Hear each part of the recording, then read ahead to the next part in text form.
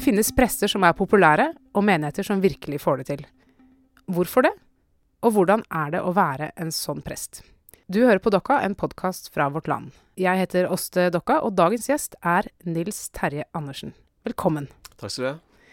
Du er sogneprest i Vågsbygd i Kristiansand. Hvordan endte du der?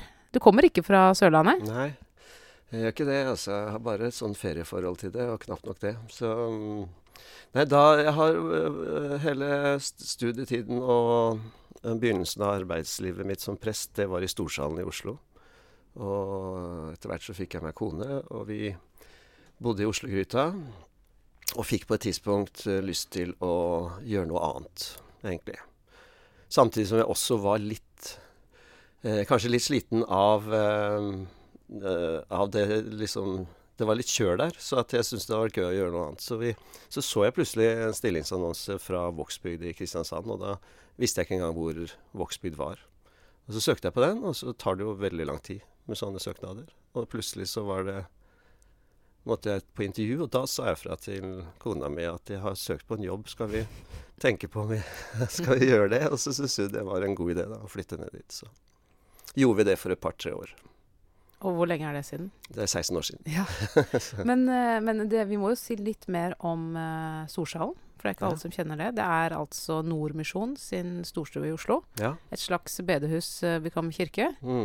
Det er en høyborg, vil jeg si. En høyborg? Ja, det er en betongkoloss, ikke sant? Ja, som har en viss kirkehistorisk betydning.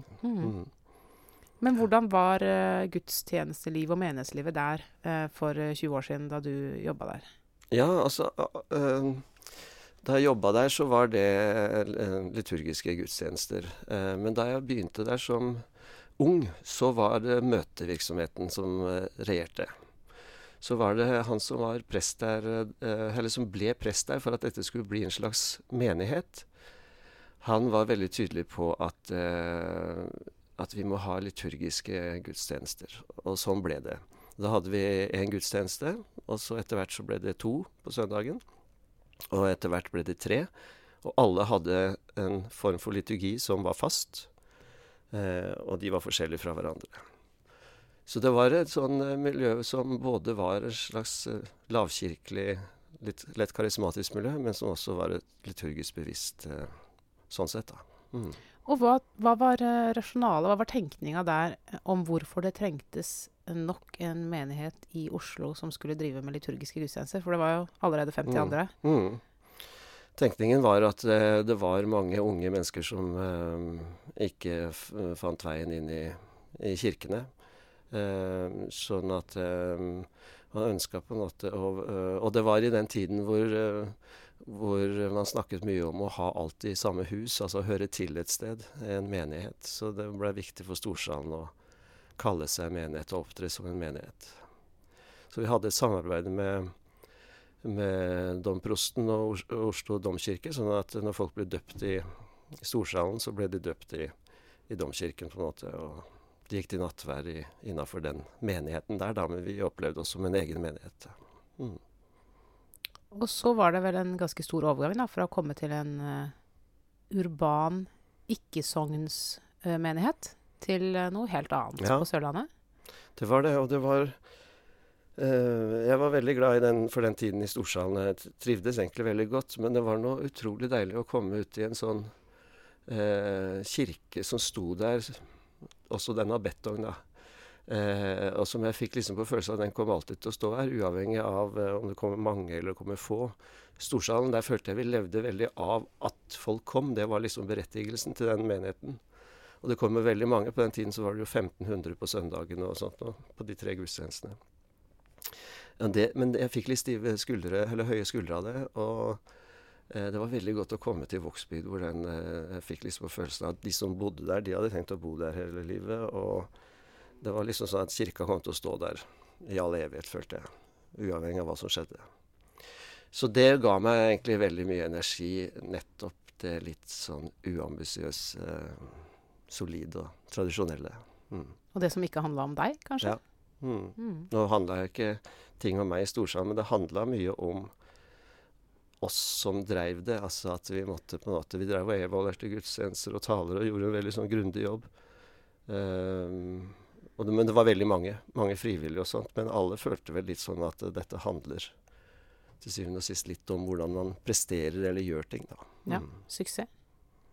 Ja, jeg hatet det ordet allerede da, og gjør det enda mer nå. Men fordi at men det kommer vi kanskje tilbake til, men det er jo en sånn forbrukermentalitet innenfor kirkefolket som jeg opplever lammer oss og gjør menighetene våre mye mindre livskraftige enn det kunne ha vært, da. Og suksess og antall og form er litt sånn avsporinger, tror jeg, i forhold til hva vi egentlig bør tenke på. Når Den norske kirke, så er det mange prester som er på samme spor som deg, og tenker det. At vi skal ikke drive og måle alt, og vi skal ikke drive og bli slitne av å prestere, og så videre. Men hender det også at norske kirke, eller folk som jobber i norsk kirke, kan bli litt for lite ambisiøse? At man tenker sånn, bra nok er bra nok, jeg trenger ikke slite meg ut, Guds nåde bærer dette uansett. Ja, absolutt.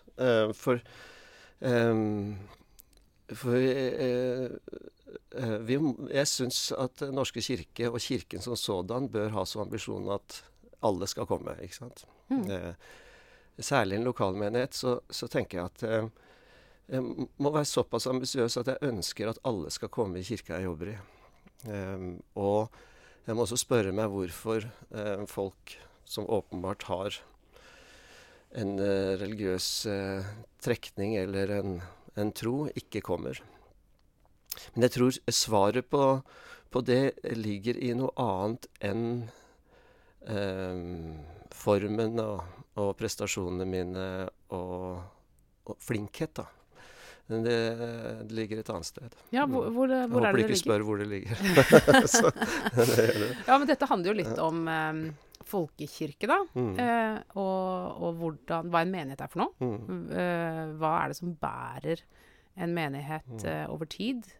Hvis man ikke skal tenke at vi skal måle det i antall deltagere på samtalekvelden eller konfirmanter som skal konfirmeres. Hva er det som er kvalitetskriterier, eller hva er det som er nervene, eller hva er det som er hva er bra? Hva sier vi ja til? Nei, dette er et veldig slurvete svar, men det som er det jeg tror på av kirkelighet, det er det som treffer meg. Såpass så store skylapper tror jeg det kan være lurt å ha, fordi jeg må det rette fokuset et annet sted, at man skal lage i stand noe for andre mennesker som de skal like. Det som jeg synes er utrolig viktig når jeg skriver en preken eller går til gudstjeneste, det er hva skjer med meg i møte med dette her? I møte med teksten jeg forbereder meg, hva er det som treffer meg? Det har jeg lyst til å snakke om. Og så er jeg kanskje den eneste som gjør det, men det er i alle fall noe ærlig og ekte i det at jeg taler om ting som treffer meg, eller som har truffet meg, eller som rammer meg på en eller annen måte. Det samme tenker jeg med en gudstjenestemenighet. Det var jo en gave da, at da jeg ble innsatt i Vågsby kirke for 15-16 år siden, så var det prekentekst over Jesaja 6, som handler om en sånn veldig sånn rutine som Jesaja har, at han går i. Ja, skal jeg lese den, eller? Ja, kan du utenat? Nei, men vi har forberedt oss litt, har vi ikke det? Dette er fra Jesaja 6. I det året da kong Ussia døde, så jeg Herren sitte på en høy og opphøyd trone, og kanten på kappen hans fylte tempelet. Serafer sto overfor ham. Hver av dem hadde 6 vinger, med 2 dekket i ansiktet, med 2 dekket i føttene, og med 2 fløy de. De ropte til hverandre. Hellig, hellig, hellig er Herren Sebaot. Hele jorden er full av hans herlighet. Røsten som ropte fikk boltene i dørtersklene til å riste, og huset ble fylt av røyk. Da sa jeg, ved meg, det er ute med meg, for jeg er en mann med urene lepper, og jeg bor i et folk med urene lepper. Og mine øyne har sett kongen, Herren over hærskarene. Da fløy en av serafene bort til meg. I hånden hadde han en glo som han hadde tatt med en tang fra alteret. Men den rørte han ved munnen min og sa, se, denne har rørt ved leppene dine. Din skyld er tatt bort, og din synd er sonet. Da hørte jeg Herrens røst. Han sa, hvem skal jeg sende? Og hvem vil gå for oss? Jeg sa, jeg, send meg. Den, ja. Den synes jeg er så spennende, fordi altså, han sier jo det, mine øyne har sett kongen, Herren. Men alt det han ser og skildrer, det er jo sånne ting som finnes der. Som allerede på hans tid antageligvis har blitt litt støvete og sotete og slitt. Men denne dagen så blir alt det der levende. Og når jeg så for meg denne Vågsby kirke hvor folk hadde litt ulike meninger om det skulle være sånn eller sånn eller sånn, så tenkte jeg i hvert fall veldig klart for meg da at det handler ikke om det. Det handler om hva de ser, og måten de går inn i denne gudstjenestefeiringen på da. Så kunne jeg bruke den teksten, så kunne jeg si allerede fra starten av, for jeg var jo litt sliten av det jeg var i før, at sånn som gudstjenesten er, sånn blir den. Men det handler om våre øyne, det handler om våre ører. Det handler om måten vi feirer gudstjeneste på, mer enn det handler om flinkheten til presten, eller til formen på liturgien, eller sangen, eller noe sånt. Og det mener jeg helt oppriktig, at all den diskusjonen, all den samtalen om hva slags sanger som skal synges, hvordan liturgien skal være, den er en avsporing ofte, fordi den gjør oss til sånne forbrukere av åndelige tilbud. Mens det å gå på gudstjeneste er en mye mer aktiv handling enn det. Og det har jeg holdt på med i 15 år egentlig, og snakket om i menighetene. Jeg synes de er, hvis jeg kan si det, veldig gode til å feire gudstjeneste. Fordi de synger veldig bra. Fordi veldig mange av de får øye på sånne små ting som skjer, at Ole kommer løpende med Barcelona-drakta si og stopper ved døpefonten og stikker fingeren nedi og løper videre. Altså alle disse små tingene som skjer i løpet av en gudstjeneste, det er det veldig mange som har fått øynene opp for da. Så jeg føler kanskje at vi er litt sånn som Jesaja, at vi går i en litt støvete gammel Den norske kirke. Det er sote på veggen og det er slitt tekstiler, men det gjemmer altså en annen virkelighet som jeg synes at jeg finner i gudstjenesten. Og hva tenker du om forkynnelsen? Du har jo hatt Olavsstipend, hvor du skrev om forkynnelse i det offentlige rom, eller det var radioandaktene du skrev om? Jeg analyserte morgenandaktene et år. Ja. Og så fant du noe der som ga deg noen impulser til hvordan du skulle snakke når du skal preke? Ja, det gjorde jeg. Jeg hadde jo intervjuer med folk som hørte noen av andaktene også. Det som jeg opplevde at de etterspurte, det var en opplevelse som jeg ikke helt klarte å finne liksom, hva som gir den opplevelsen, men at den som snakker har noe på hjertet selvfølgelig, men har også opplevd det som vedkommende snakker om da. Ja, det er ærlighet rett og slett? Ja, og det er en slags sånn inkarnasjon at den teksten eller dette temaet som de bærer fram, det har rammet dem på en eller annen måte, eller det handler om deres liv. De trenger ikke å bruke jeg-form og sånt, men det er et uforklarlig som gjør at i hvert fall informantene, de følte de sensa det da. Her er det en som hun har opplevd det hun snakker om. Men når du kommer til dette er viktig for henne. Den barmhjertige samaritan for 10. gang og skal preke over den teksten, kan du snulte på det tidligere jeg? Eller må du hver gang gå inn i teksten og Jeg synes det er veldig vanskelig å bruke tidligere prekener, fordi at jeg er litt avhengig av den. Nå høres jeg som en sånn voldsom følelseskladd, men jeg er litt sånn avhengig av at den teksten og den preken jeg skal holde nå, der snakker jeg om noe som ble veldig viktig for meg i møte med den teksten og i møte med mitt liv. Eller vårt samfunn, eller sånne ting. Og det varierer jo. Hender det at det er ingenting? Ja, det hender alltid eller nesten alltid at det er ingenting sånn først. Det er akkurat som, men jeg har en sånn fornemmelse av at når jeg leser en tekst, og så vet jeg ikke hule hva jeg skal snakke om der, så er det av og til at jeg liksom hører, det er akkurat som noen finnes på den andre siden av teksten, som jeg har lyst til å jeg fornemmer noe der, og så blir jeg heller sittende og se på en Netflix-film eller gjøre noe annet, og så dagen etter så treffer jeg på det da. Jeg husker vi lærte på praktikum at vi skulle lese prekenteksten en uke før vi skulle preke. Og så trengte vi ikke tenke sånn veldig mye på den. Men gjennom den uka så skjer det jo alltid mange ting. Enten om det er Netflix eller det virkelige liv. Hvor den plutselig får en ny farge, og man oppdager ting da. Gjør du det? Eller er det sånn jeg har jo egentlig tatt det rådet å lese teksten tidligere, og begynne å innstille meg på den da. Og at den går og surrer litt i bakhuet, og så det har jeg opplevd. Men så er det jo det at min verden er jo ikke din verden, så det er jo ikke sikkert at dette treffer menigheten, det som traff meg i denne settingen. Men det, helt ærlig, synes jeg ikke det er så farlig. jeg skal på en måte formidle noe av mitt møte med den teksten. Hvis vi går tilbake til Jesaja da, så blir jo Jesaja litt sånn slått av storheten i det som han erfarer, og tenker med en gang på sin egen litenhet og sin urenhet, som jo på en måte er en faktor i det jødiske, som kanskje ikke vi er så opptatt av, men både han og folket ikke på en måte er verdig til dette, eller ikke kan gjøre den oppgaven.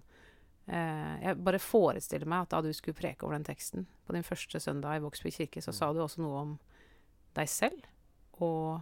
Ja, det ga meg en fin mulighet til det, da, å si noe. Du forteller hvor ydmyk du er. Fortelle alle hvor ydmyk jeg var. Nei, men... ja, altså... Jeg kunne i hvert fall... Jeg husker jeg snakket om flinkhet, da. Hvor kjedelig jeg synes det er å være på steder hvor det er flinkheten som kommer først. Og du lurer på om det er noe liv bak der. Og her brister det litt for profeten, ikke sant? For han ser sin litenhet i møte med dette store, nettopp. Og det er jo også fascinerende, for han blir ikke konfrontert i første omgang med sin litenhet. Han bare føler på det. Så jeg fikk sagt noe om det. Jeg husker ikke helt hva jeg tror ikke jeg presenterte meg som sånn. Jeg var veldig ydmyk, egentlig. Ja. Jeg var redd for den oppgaven i Norsk kirke. Det er litt ille når man må liksom gå og si jeg er veldig ydmyk. Men han ender jo også med å si jeg, send meg. Altså han blir jo berørt da. Ja, han er gloen. Koselig svar, egentlig. Ja. Jeg kan. Jeg kan, ja. Noen må gjøre det. Ja. Og det er det vi kan. Og en hel menighet kan gjøre det. Og får man på en måte opp den bevisstheten hos den enkelte gudstjenestedeltaker, at det er der gudstjenestens på en måte kraft ligger. At folk, eller det ble gærent sagt, men det ligger mye kraft i at folk som går til gudstjeneste ikke sitter og hører eller tar imot, men er aktivt deltagende. Jeg sa i innledningen at dere har fått til mye i Vågsbygd. Det baserer jeg kun på rykter. Det er ikke selverfart, og jeg har ikke noen tall å vise til, men jeg hører mye snakk om Vågsbygd og hva som skjer der. Det er fordi vi er så ydmyke. Ja. Men tror du har det noe med deg å gjøre? Er det på grunn av deg? Og i så fall, hvis det har noe med deg å gjøre, hva er det ved deg hva er det du gjør, eller hva er det du sier som gjør at det skaper noe da? Ja, det har noe med meg å gjøre, og så har det noe med alle de andre å gjøre. Og det jeg opplever at Vågsbygd har fått til, det er en kultur på to ting, som jeg har snakket om, at gudstjenesten, det er høy deltakelse, både at det er mange som kommer, men det er også, du hører det når du sitter der, at det er mye engasjement. Men det er liksom ikke halleluja-stemning, altså vi er en ganske tørr, vanlig kirke. Men så er det også en veldig bra kultur på at folk tar ansvar med å bidra med ulike oppgaver, og at mange forskjellige føler seg på en måte verdig til det da. Men hvordan engasjerer man frivillige? Jeg har selv, kan jeg si, akkurat blitt valgt inn i menighetsråd, og da vi ved første menighetsrådsmøte skulle snakke om hva vi så for oss, hva vi hadde lyst til å jobbe med, og hva som var viktig, så var det en som sa at jeg synes det er utrolig viktig at vi kan at når folk kommer til gudstjeneste, så får de kjapt liksom vite at de trengs, og at de skal kunne inkluderes også i de som yter noe. Og det tenker jeg også, samtidig som jeg merker også at jeg blir veldig redd for at kirka skal stille krav til alle som er innom. Så må de plutselig være midt i kjernen og dele ut salmebøker og kan ikke sitte bak stolpen liksom og gjemme seg litt. Nei. Hvordan finner dere den balansen? Jo, det synes jeg er veldig viktig. At man kan velge på en måte sitt engasjement selv. Da. Og merke at det er helt ok. Men jeg synes det er veldig viktig for frivilligheten at vi ikke snakker om den som at det er godt for folk. Altså det er godt for folk å bidra, men kirken driver ikke sånn voldsomt terapeutisk virksomhet der ved at de spør folk om de kan hjelpe til i oppgaver de egentlig ikke trengs i, ikke sant? Dette trengs. Det trengs noen til å drive søndagsskolen, og det trengs folk til å lese tekster og alle mulige sånne ting. Og at det må vi snakke ganske tydelig om, men det som jeg tror kanskje vi har gjort bra, da, det er at vi har innført et helt sånn system på frivilligheten. Vi kaller det sektorledere. For før var det sånn at menighetsrådet de skulle være menighetsråd, og så skulle de følge opp litt ulik type arbeid. Ja. Men det passet ikke alle til, det arbeidet de skulle følge opp. Og så har vi fått tak i ledere som virkelig får en veldig stor oppgave. En veldig betrodd oppgave. De skal ha ansvar for hele barnearbeidet i menigheten. De skal være leder for det. Og de møter til menighetsråd og rapporterer til menighetsrådet. De møter på AU, og de samarbeider med staben. Og det er mange som oppfatter dem som ansatte. Og det er et nivå for frivillighet som jeg tror bare disse frimenighetene og organisasjonene har. Mennesker som virkelig nærmest er som ansatte, bare at ikke de er ansatte. Med veldig mye myndighet. Og det har skapt en kultur hos oss at som jeg synes signaliserer veldig godt at det er menighetens ansvar å drive menighetsarbeid. Og det er ikke noen profesjonelle som skal komme og hjelpe dem med det, men det må de fikse selv, da. Og så er det veldig gøy, og det utvider staben, så når vi har sånne strategisamlinger, så er vi dobbelt så mange. Det var litt rotete forklart, men nei.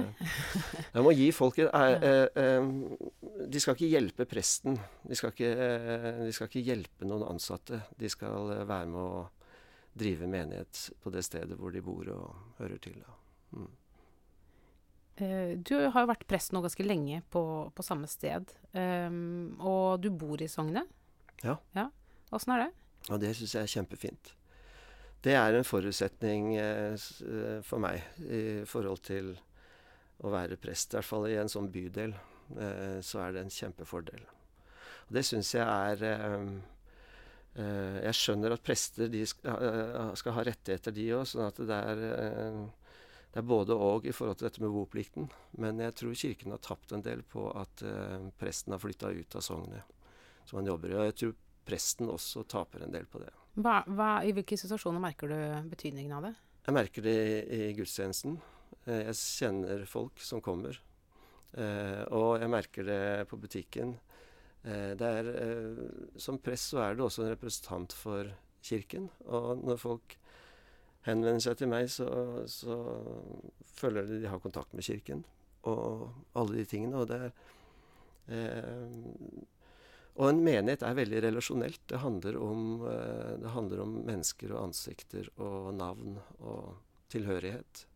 Så at jeg går og vasser rundt der og er på fester i området og spiller på veteranfotballaget og alle de tingene, tror jeg er kjempebra for min jobb. Men blir du ikke litt sliten av å alltid bli sett som presten? Og jeg ser for meg at du hadde vært meg, da, så hadde jeg følt forpliktelse til å være grei, for eksempel, alltid. Ja, som er sterkere enn den alminnelige forpliktelsen til å være grei. Ja, du føler ikke på det? Nei, jeg kan krangle med dommeren og sånt. Jeg føler jo som person en forpliktelse til å være grei, egentlig, men jeg har vært veldig opptatt av at, og det var jeg da jeg flyttet av, at nå skal jeg ha lave skuldre, nå vil ikke jeg være i en rolle. Jeg vil være Nils, selv om jeg også er prest. Det skal være ett litt. Men hvis På du godt og vondt. går på en fest, da, og der er det 4 skikkelig kjedelige folk, og 10 veldig gøye folk. Føler du at du må snakke med de 4 kjedelige folka? Hvis det var den ene festen jeg var på det året, så hadde jeg følt det. Ja. Men i og med at jeg er på mange fester, så kan man variere litt. Men det tror jeg ikke hadde følt så annerledes om jeg ikke var prest også. Jeg har en tendens til å føle litt sånn sosialt ansvar, kanskje. Føler ikke du? Jo, jeg føler et sosialt ansvar, men jeg synes det er vanskelig å veie i forhold til rolle, ofte i den forstand at jeg tror kanskje det er lettere hvis det er helt sånn avklart. Hvis du er presten, eller du er den personen som har en helt sånn tydelig rolle i en situasjon, så vet du jo også noe om din egen makt og din egen posisjon, og da må du på en måte forvalte det på en ordentlig måte. Men det blir jo skummelt når man jeg synes egentlig nesten det kan være skummelt når man ikke har noen sånn formell posisjon, men kanskje likevel senser at det gjør noe å ha kanskje betydning, som er litt mer enn det å bare være hyggelig. Jeg var på trosopplæringskonferansen for et par dager siden, og da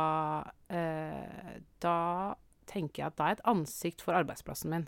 Da skal jeg være grei med folk. Jeg blir veldig sliten etter en hel dag. Ja, det skjønner jeg. Prate med mange mennesker. Ja, det skjønner jeg veldig godt. Dette er jo et kjempesvært tema, men det henger sammen med dette med å være menighet, fordi det der å kunne gå og treffe folk og prate og pludre og snakke fotball og alle sånne ting, det er også det er med å bygge relasjoner, og er det noe en lokalmenighet lever av, så er det relasjoner. At folk kjenner hverandre og husker hverandre og inviterer hverandre. Ja, for du kan jo ikke, når du skal være lengste, når du ikke bare skal være 1 dag på stand, så kan du jo ikke late som. Da må du jo faktisk være deg selv. Ja, det blir grusomt vanskelig å late som så lenge. Så kan vi jo tenke litt på hva evangeliet handler om. Det handler om, det starter med Gud som blir menneske. Og kanskje er det ikke noe vanskeligere enn at mennesker som treffer meg på godt og vondt, og ser hvor stresset jeg kan være den ene dagen, eller hvor sur på treninga jeg kan være den andre dagen, at det gir tross alt et mer troverdig bilde av at det bor en Jesus inni der. Det er sånn det ser ut. Har du sett filmen Disco? Nei. Nei, der er det en pastor som har mye egne smerter og problemer, og som også snakker om det vanskelige når han forkynner, men likevel så er det ikke noe kontakt mellom de 2 tingene. Og det virker jo ekstremt ja, det er for det første ikke troverdig, men også veldig, veldig slitsomt. Ja, å ha det der skillet, den veggen. Det kan jeg tro. Ja. Så da tror jeg at du ikke er sånn. Nei, jeg tror vi må passe oss for rollen. Det tror jeg vi må. Men jeg tror ikke den blir noe mindre om du bor utenfor sognet, fordi da skal du reise inn, og så skal du ta på deg dette presteansiktet i det du passerer sognegrensa. Det tror jeg også er slitsomt. Jeg tror det sånn sett er lettere da når du bor i sognet, og du må bare gi opp det prosjektet om å fremstå som veldig snill, eller veldig vellykka, eller noe sånt. Ja. Men er du veldig vellykka, for eksempel? Kan det være et problem? Hvis du for eksempel klarer å være gift over tid, og klarer ting som mange ikke klarer? Ja, det kan være et problem. Det var et godt spørsmål. Jeg føler jo ikke jeg er sånn veldig vellykka, men det går jo fint med meg. Og jeg havner ut i små problemer. Jeg har hatt et ganske lett liv og sånt. Men det er livet mitt, da. Og kanskje den vellykka-følelsen, den kommer når du egentlig ikke får kontakt med livet og hverdagen sånn som det er hos andre, men at du møter en eller annen form for fasade, da. Det tror jeg ikke de gjør i møte med meg, egentlig. Nei, jeg tenker jo selv, også alle som er vellykka har jo også sine problemer. Ja. De trenger kanskje ikke være så store, men de er jo der. Ja. Har du et kall? Jeg har en veldig sånn dragning. Altså at jeg har alltid hatt eller fra jeg var liksom 17-18 år, veldig behov for å fortelle folk om Jesus. Så jeg har gått på sånn gateorganisering og Det er jeg faktisk. Har du det? Så det skulle vært artig å møte deg i Det det. var forferdelig. Ja.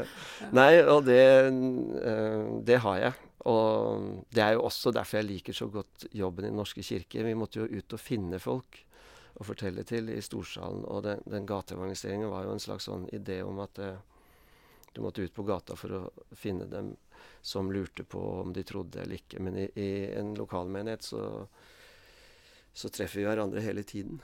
Og vi slipper å lage en sånn målgruppe om at det er vi og dem der ute. Men det er en lokalmenighet sier på en måte at her er vi alle. Og så er det helt legitimt for en prest å ønske at alle skal komme i gudstjeneste og bli en del av denne møtende menigheten. Da. Det slo meg en gang. Det var en eller annen høytidsdag hvor det var stengt i alle butikker. Og så hadde jeg vært på gudstjeneste der jeg bor, og så ble jeg gående nedover Grünerløkka etterpå. Og da hadde det vært i og for seg greit med folk på gudstjeneste. Men når jeg kom ut, så var det virkelig sånn yrende folkeliv. Og ikke sant, alle butikkene var stengt. Men likevel så var det masse folk ute, og familier ute i gatene, for å se om det var noe liv. For å se om de kunne finne på et eller annet. Og jeg vet ikke hva de gjorde, gikk i parken eller på McDonald's eller et eller annet sånt nå. Og så tenkte jeg jo, hva vet disse folka her at det er en gudstjeneste rett ved siden av dem? Og kunne de kommet på å gå der? Eller har de det bra på en måte uten det? Hva skal vi gjøre med alle de folka som ikke kommer, liksom? Som ikke kommer på det? Nei, det har ikke peiling. Men kan vi ikke snu på det? Hva skal vi gjøre med oss som samles, som sitter inne i kirken den gangen? Det er noe pussig hvis vi liker dette veldig godt. Så er det noe pussig at vi ikke forteller det på fest, eller har en evne at vi kan trekke folk med oss, da. Jeg føler at jeg ikke har lyst til å belaste folk for mye med det. Ja. Jeg tenker jo at de skal slippe å bli invitert på gudstjeneste av meg hele tida. Det ville vært ganske slitsomt hvis jeg var venn med en som ikke en eller annen menighet som ikke jeg hadde noe sans for, at vedkommende alltid sa sånn, skulle ikke være med meg da? Ja, men det er jeg helt enig med deg. Du kan ikke drive og spørre folk hele tiden, men det som jeg synes du kan gjøre hele tiden, akkurat som du forteller om andre ting, så må vi kanskje bli flinkere til å fortelle om våre religiøse opplevelser og hvordan vi lever. Det er litt kunstig å ha en så stor hobby som du har, Åste, uten å snakke om det. For jeg snakker mye om det, da. Ja, du gjør det. Vi har en podcast. I utvalgte fora. Ja. Men hvorfor tror du at folk ikke er kristne i Norge i dag? Og ikke de som nødvendigvis har tatt en veldig sånn bestemt avstand fra kristendommen, for det kan jo ha sine helt konkrete årsaker, men folk som ikke kjenner noe behov for alt det som vi holder på med da. Hva er det som gjør at folk ikke trekkes mot kristendom? Ja, det er en gåte. Ja, for meg er det også det. Såpass ødelagt er jeg at jeg synes det er rett og slett den vakreste historien jeg vet om, og et helt fantastisk budskap og en sånn ramme rundt. Så jeg har jo ikke noe forståelse for det. Det sier jeg jo til folk. Jeg skjønner det ikke sant? Men What's not to like?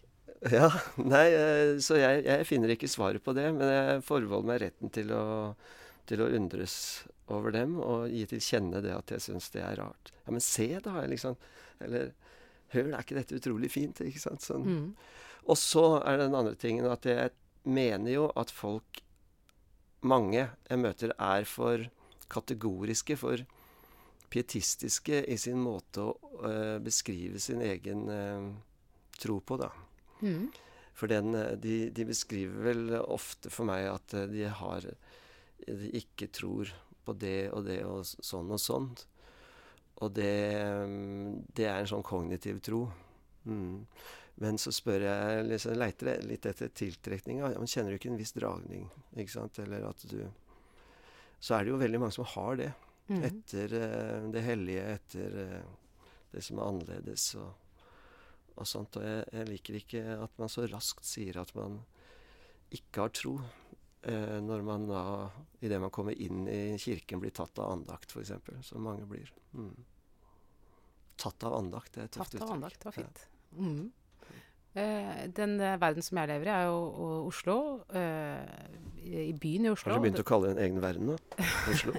Ja, det Ok, min virkelighet, da. Det var ikke det da jeg bodde der. Da var det en by i Norge. By i Norge. Ja. Den byen i Norge jeg bor i, er Oslo. Ja. Og det er et ganske så sekulært på mange måter. Det vil si, den menigheten jeg bor i, tror jeg faktisk er det er den menigheten i Norge hvor det bor flest mennesker. Jeg tror det er 35 000, hvis jeg ikke tar feil. Og det er jo selvfølgelig ikke 35 000 som er medlem av Norske kirke. Og det er jo for seg greit besøkt på gudstjeneste, det er ikke det. Men det er jo 1 promille, liksom, av maks 1 promille som kommer til gudstjeneste. Mens på Sørlandet så er det vel litt annerledes generelt, er det ikke det? Jo, vi har en større frikirkelighet på Sørlandet enn her. Men i mitt sogn så er jo bare halvparten medlemmer i Den norske kirke. Og det har gått ned. Vi har mistet 1500 medlemmer siden jeg begynte der. Så sånn sett så går pilene rett ned. Men og da er de medlemmer i andre kirker? Ja, vi er den mest innvandringsrike bydelen, så det er ca. 1/3 fra andre land.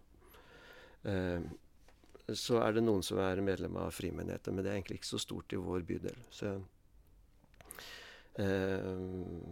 ja, hva skulle jeg si med det? Jo, det er likt. Altså, Den norske kirke er ganske lik på Sørlandet som den er på Østlandet. Det som er annerledes hos oss, er frikirkeligheten.